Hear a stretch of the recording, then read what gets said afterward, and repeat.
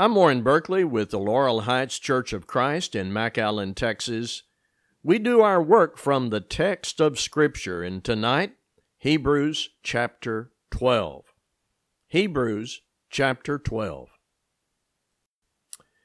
We are a culture revealing a long-standing interest in sports. Scrolling through social media the past few weeks, in addition to the more serious aspects of the current crisis, I've noticed some of my friends really disappointed over the delay of the baseball season. The NASCAR race last week just wasn't the same without fans in the stadium. The NFL draft was online streaming, and the beginning of the football season is uncertain. We love our sports, and we may think we Americans originated this form of recreation and entertainment, but sports dates back at least 3,000 years. And in the time of Christ and the Apostle Paul, in that ancient world, a variety of athletic events were conducted and well known. Some of the imagery and illustrative narratives in the New Testament reflect the presence of races in the first century.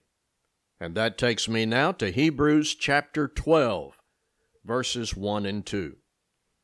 Therefore, since we are surrounded by so great a cloud of witnesses, let us also lay aside every weight and the sin which clings so closely, and let us run with endurance the race that is set before us, looking to Jesus, the founder and perfecter of our faith, who for the joy that was set before him endured the cross, despising the shame, and is seated at the right hand of the throne of God. This passage speaks to us four things everyone needs to run the race of life. Four things everyone needs to run the race of life. Number one, the encouragement of testimony. We are surrounded by so great a cloud of witnesses. The great cloud of witnesses, who are they, and what is their testimony that encourages us today? Well, they are the people named in chapter 11 who went before us, long before us, and gave us the encouraging testimony that the activity of faith in God has the highest value of any form of human activity. You may be active in the corporate world.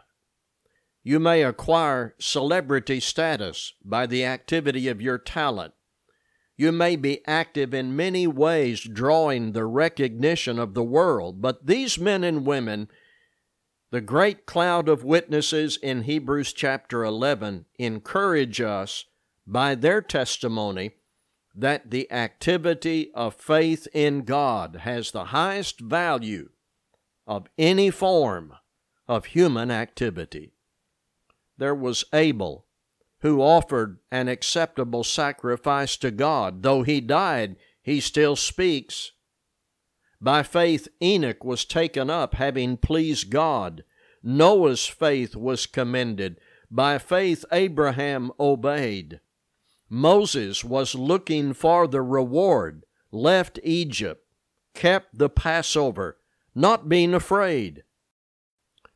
Then we come to Hebrews 11 at verse 32, and what more shall I say?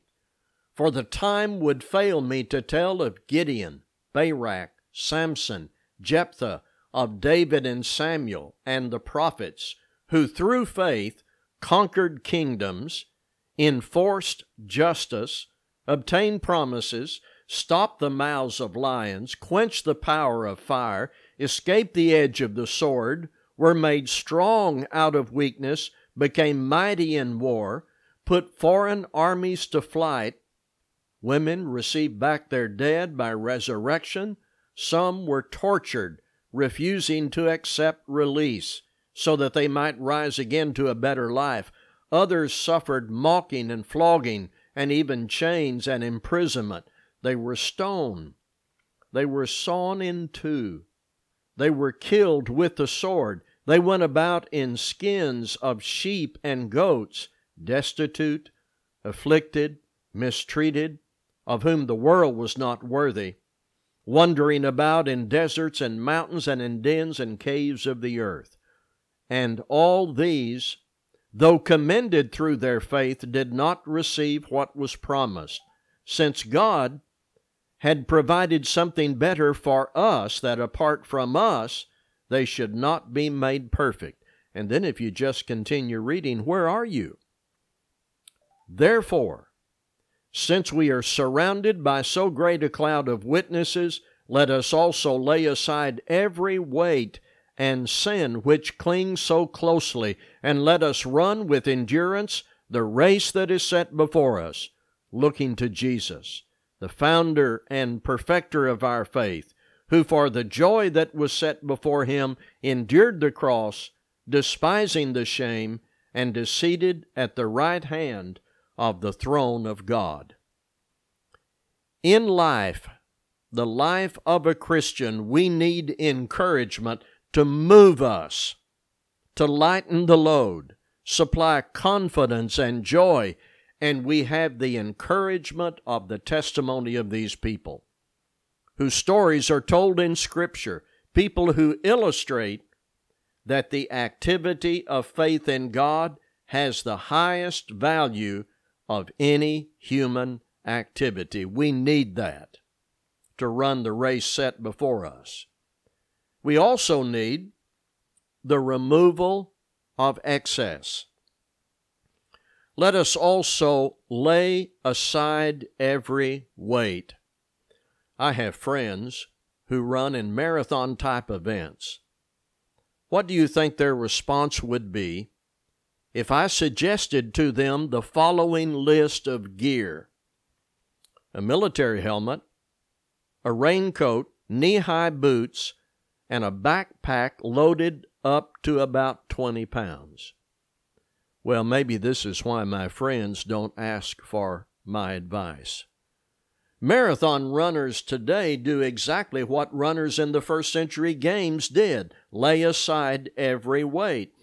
Similar to what a merchant would do navigating his vessel through dangerous waters, you jettison non-essential cargo. One of our problems is we are so loaded down with baggage. Not just unneeded baggage, baggage that keeps us from finishing at all. Let us also lay aside every weight and the sin that clings so close. If you want to run well and finish strong in life, there are some things you cannot take with you. Specifically, any sin, anything that is offensive to God, as described in His Word. Give it up. It weighs you down. And you will not be permitted to cross the finish line with all of that awful baggage. This part of the passage requires that you use God's Word to soberly evaluate what you have strapped to the back of your life. Is it the love of money, pulsating appetite, lasciviousness, indifference, absence of spiritual growth? Am I deficient in prayer? Am I a good steward of the manifold grace of God, a servant, a daily disciple?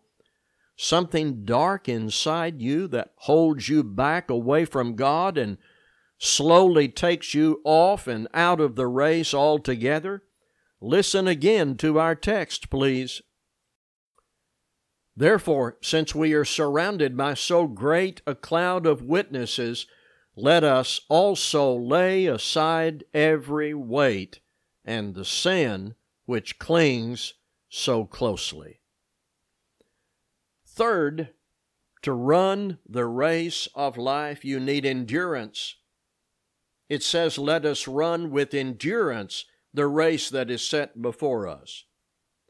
Running, or any athletic activity, involves exertion, prolonged, strenuous effort. That requires a certain level of good health and fitness, but most important, determination. I'm going to do this. Others have done it, the great cloud of witnesses. I want to lay aside sin and do this. A sound of determination must be in our heads, a strong sense of intentional determination. Let us do this. Run with endurance the race that is set before us. If your religious life is just something on your list, a few things you do if you have time, not a priority, you don't think about it much, your life goes on down the path of self-interest. If a crisis arises, you may have some thoughts about God and prayer and even some Bible reading, but it isn't really the activity of your daily life. It is something you keep on the shelf. It is secondary, occasional, infrequent. The New Testament describes Christianity as a way of life. Daily discipleship, God in your heart and life, looking to Jesus with a strong determination to endure, to keep going with what you started when you were baptized. Perseverance, endurance that produces joy and hope. Perseverance is a repeated theme in Hebrews. People were under pressure. Christians were being tempted to leave Christ and turn to their old religion. One object of the writer was to strengthen them and keep them in the race. Listen to the last verse in chapter 10. We are not of those who shrink back and are destroyed, but of those who have faith and preserve their souls. Now you hear in that intention, determination, and zeal to run the race God has set before us. We can be encouraged by those stories of faith in chapter 11. We can lay aside every weight, the weight of sin. We can then run with endurance. And who enables us to do all these things? Where should our focus be? On the Savior. That's the fourth point. Looking to Jesus. I may read the Bible and perfectly understand what faith is and the necessary obedience of faith. I may learn the stories of Abel, Enoch, Abraham, Moses, and admire the activity of their faith. I may work to rid myself of some bad habits and try to understand the need for endurance, but still, with all that knowledge, I need a Savior. You need a Savior. I need Jesus, the founder and perfecter of our faith. Faith without Jesus is nothing but a concept, even if you include obedience.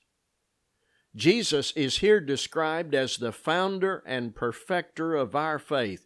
To be forgiven of my sin, to be pardoned, and be able to enter into fellowship with God, faith that looks to Jesus and responds to Him is an absolute necessity. You can't run this race without Him. Faith is incomplete without Him, since He is the founder and perfecter of our faith. We need to understand this. Jesus isn't just another Bible person like Abel, Enoch, Abraham, and Moses. Abel died and his influence continues. Abraham believed God, Moses, Noah, the others, but they didn't die for you.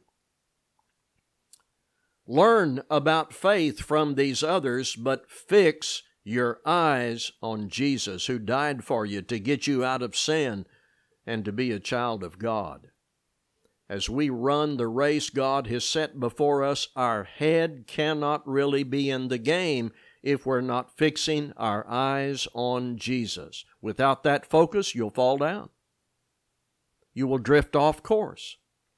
You'll lack the necessary endurance if your eyes are not fixed on Him. There is deliberate, intentional focus on the one who gave His life so that you can run this race of life and reach the destination. We have to be Christ-centered people. Our baptism was into Christ. Our repentance was enabled by the cross. Our confession was our conviction that Jesus is the Christ. Our preaching and teaching is Christ-centered. He is our example, King, friend, Redeemer, our head. The race God has set before us cannot be completed if our head isn't in the game, and that means fixing our eyes on Jesus. More than just a set of teachings, there is the teacher. More than just rules, there is the ruler. As we run the race God has set before us, our head cannot really be in the game if we're not fixing our eyes on Jesus. To finish strong, I must know Him, love Him, obey Him, knowing this: for the joy that was set before Him, He endured the cross, despising the shame, and He is now seated at the right hand of the throne of God. Listen again. Therefore, since we are surrounded by so great a cloud of witnesses, let us also lay aside every weight and sin which clings so closely, and let us run with endurance the race that is set before us, looking to Jesus, the founder and perfecter of our faith, who for the joy that was set before Him endured the cross, despising the shame, and is seated at the right hand of the throne of God. I need to add this thought for us. When you read this passage, don't take an analytical, sequential view of it. I'm talking about the sometimes forced sequential analysis. That would sound like this. First, I'll throw off every weight, and then after that, I'll run with endurance, and then finally, I'll look to Jesus. No, you have to get your eyes focused on Jesus to enter the race, to appreciate the testimony of the cloud of witnesses, to throw off weight and run with endurance. Jesus is, according to Hebrews chapter 5 and verse 9, the author of eternal salvation to all who obey Him. Have you obeyed Him? If you haven't, can we help you get there? Please get in touch with me. Contact the Laurel Heights Church of Christ. Even if you don't do that now, please keep listening. Read your Bible. Look to Jesus, the author of eternal salvation to all who obey Him. Thank you.